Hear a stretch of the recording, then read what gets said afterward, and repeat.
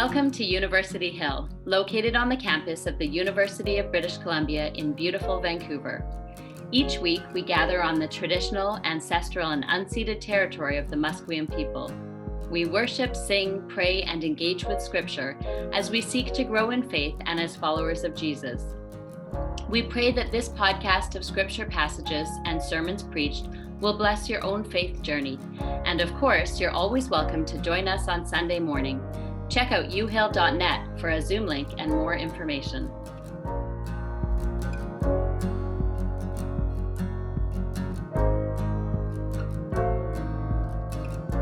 Our New Testament reading is from Ephesians chapter 5, verses 8 to 14. For once you were darkness, but now in the Lord you are light.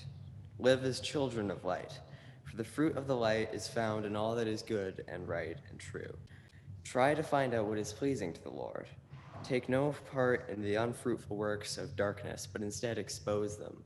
For it is shameful to even mention what such people do secretly. But everything exposed by the light becomes visible, for everything that becomes visible is light. Therefore it says, Sleeper, awake, rise from the dead, and Christ will shine on you. This is the word of the Lord. So last week, if you were here, I said that I was going to come back to a particular phrase all the way through Lent each week. So I'm going to get it out of the way right off the top. And the phrase is this. This has been wreaking holy havoc on my life, and that's why I keep wanting to share it with you, to wreak some holy havoc in yours, perhaps.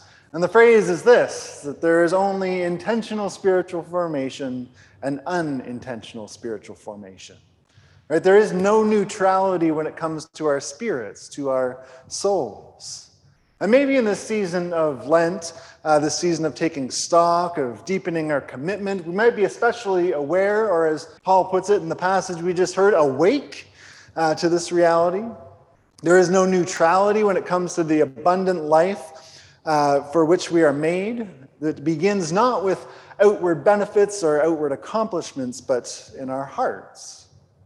And that's the true order of things, right? We become most fully who we are from the inside out. Now, somehow we're often tricked into believing it's the other way around, that there's this insidious thought I don't think any of us can kind of avoid that says that our true fulfillment is like somewhere else, somewhere out there, right? Like, I'll be happy if, I'll be happy when, fill in the blank. Right? We're regularly told that our fulfillment is in the trinity of our wants and needs and feelings, but that is an idol that can never be satisfied. It promises everything and leaves us with nothing. And in today's passage, I think that's what Paul's getting at. That's the order of things. God first, everything else next, which is what we're called into, and also hard thing sometimes. Maybe saying it so boldly makes some of us squirm. So let's pray together.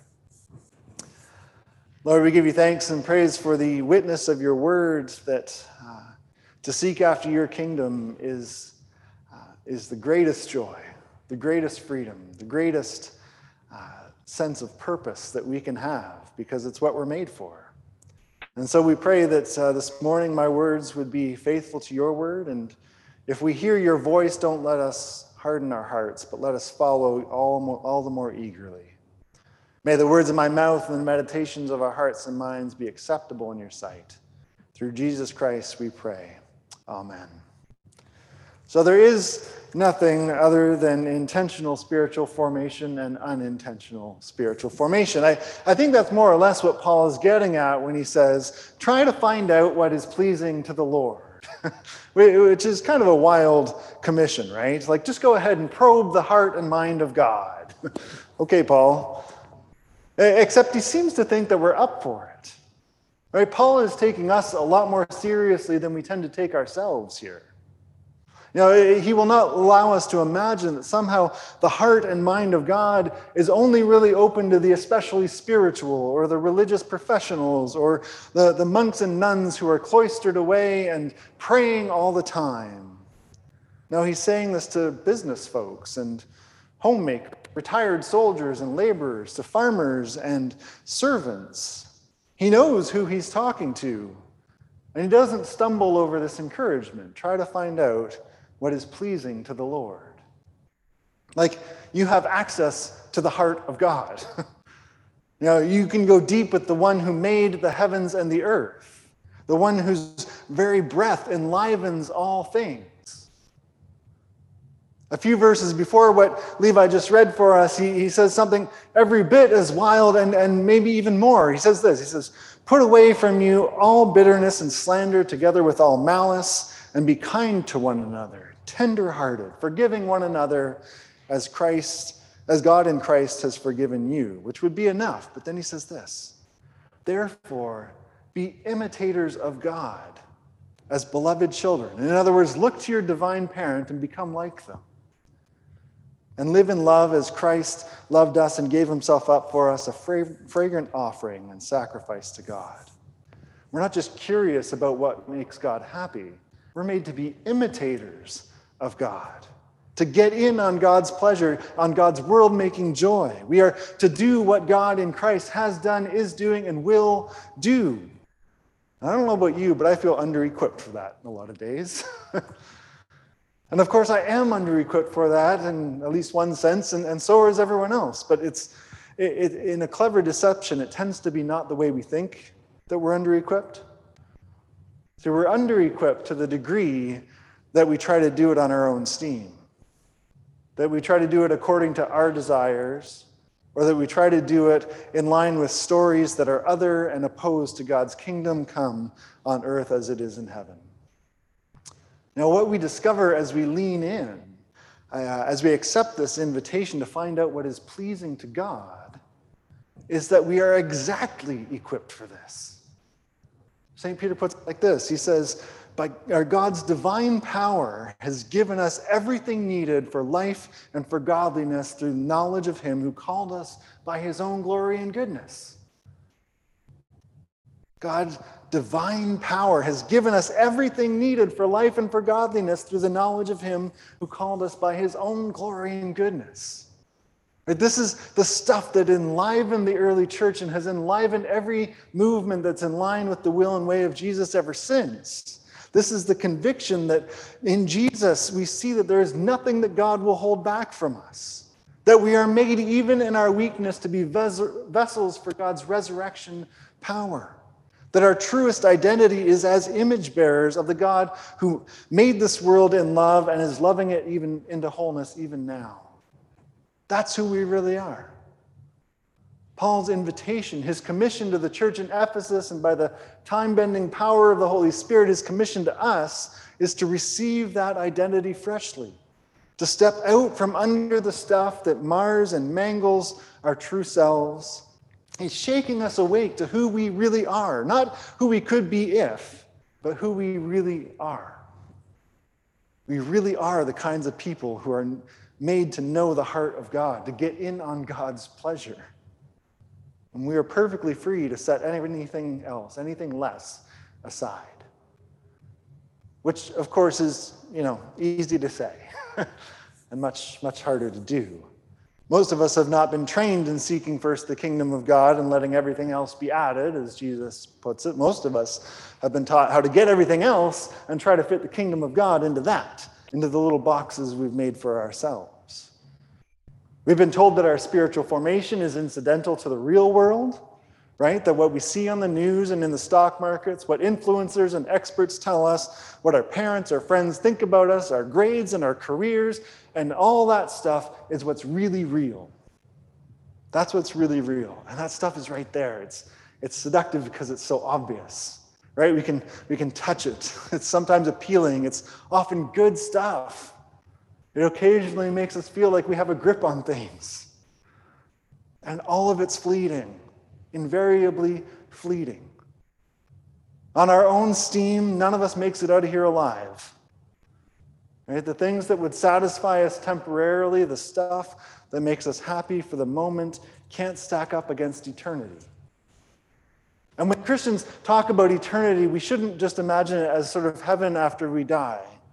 Right? We can trust in that promise, certainly, but it's about letting the unquenchable, eternal, new-making life of God infiltrate, break into our present here and now. And the truth is, most of the world, most of the time, isn't concerned about what happens after we die, about life after death. I mean, this is an increasingly useless evangelism strategy, to ask people if they know where they're going to go when they die. And because most people, most of the time, I think, are wondering if there's life before death, right? Like life that's truly life. Not just making a living or staying alive for as long as possible, or even making the most of ourselves in our limited time, whatever that looks like. But life that is truly life, God-shaped life. What Paul is inviting us into here and now. And if we're going to be imitators of God, if we'll find out what is pleasing to the Lord, that begins from the inside out, not the other way around. Right? It begins in a formative relationship with the one we're made to image and imitate. It begins by paying attention to the one whose pleasure is our deepest pleasure, whose joy is our most abundant joy, whose glory is our full humanity. You know, the goal is not to be kind of subsumed in God, but to be united with God. When we get after the stuff that God's after, we don't lose ourselves, we find ourselves. That's what Jesus says. If you want to save your life, you'll lose it. If you lose it for the sake of the kingdom, you'll have more life than you can handle.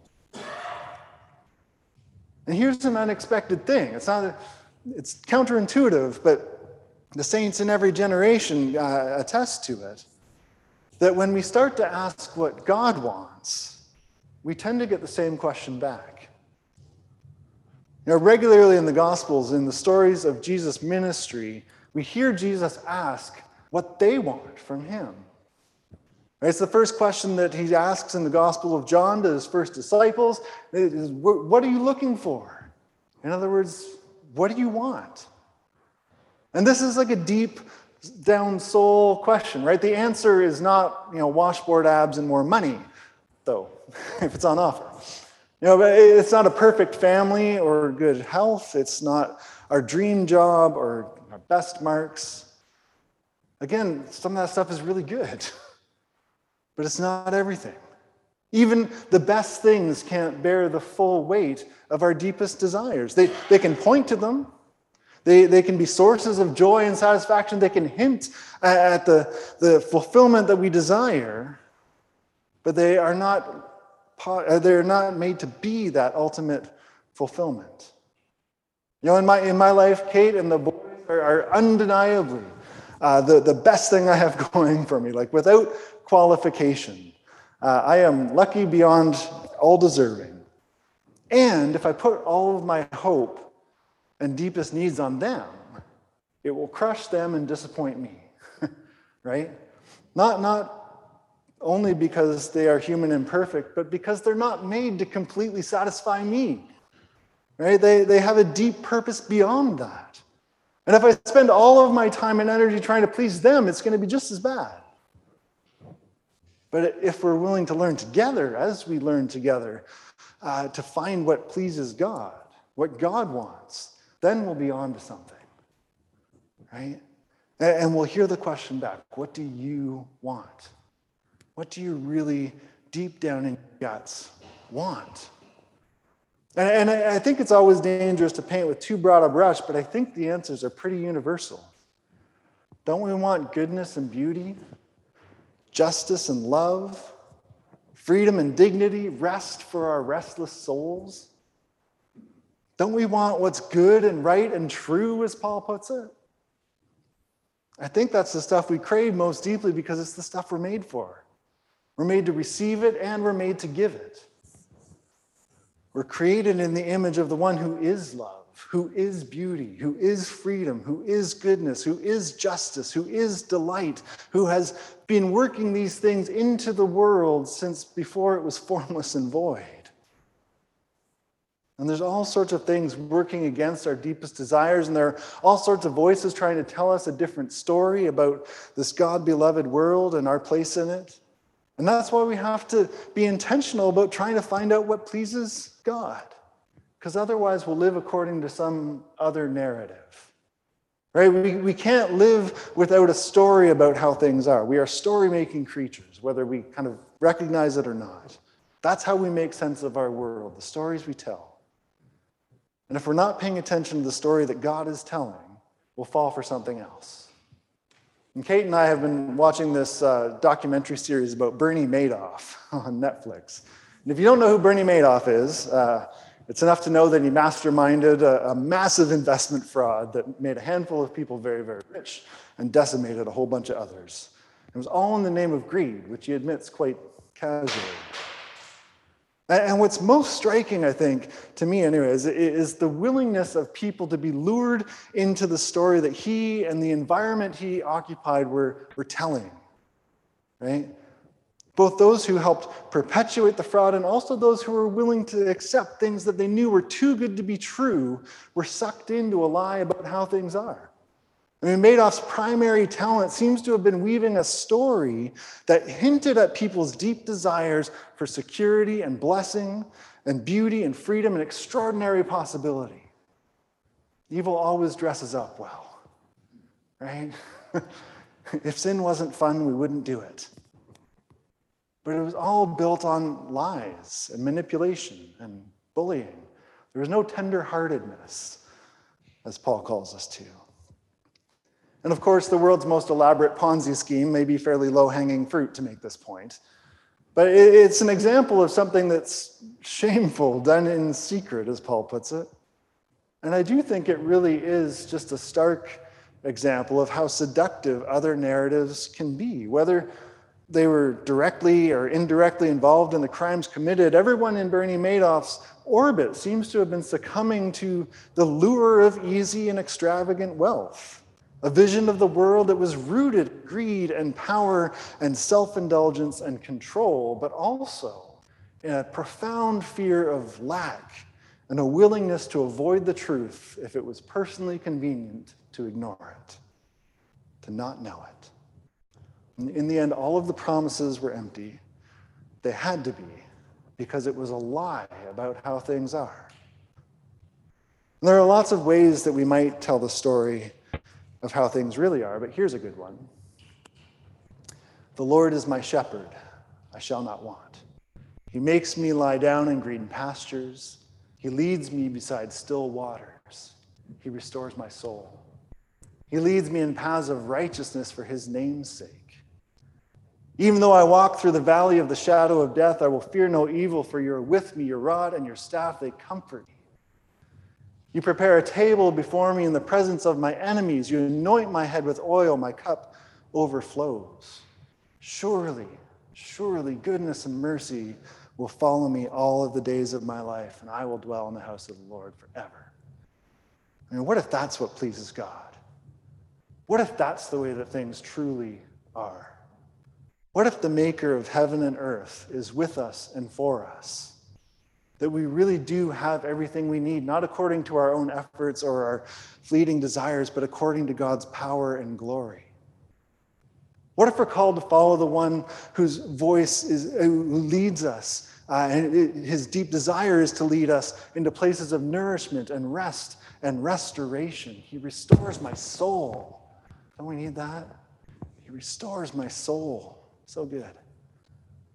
That we can be led in righteous ways, paths towards whole relationships, relationships of creativity and delight, of joy and peace and flourishing with God, our true selves, each other, and all of creation.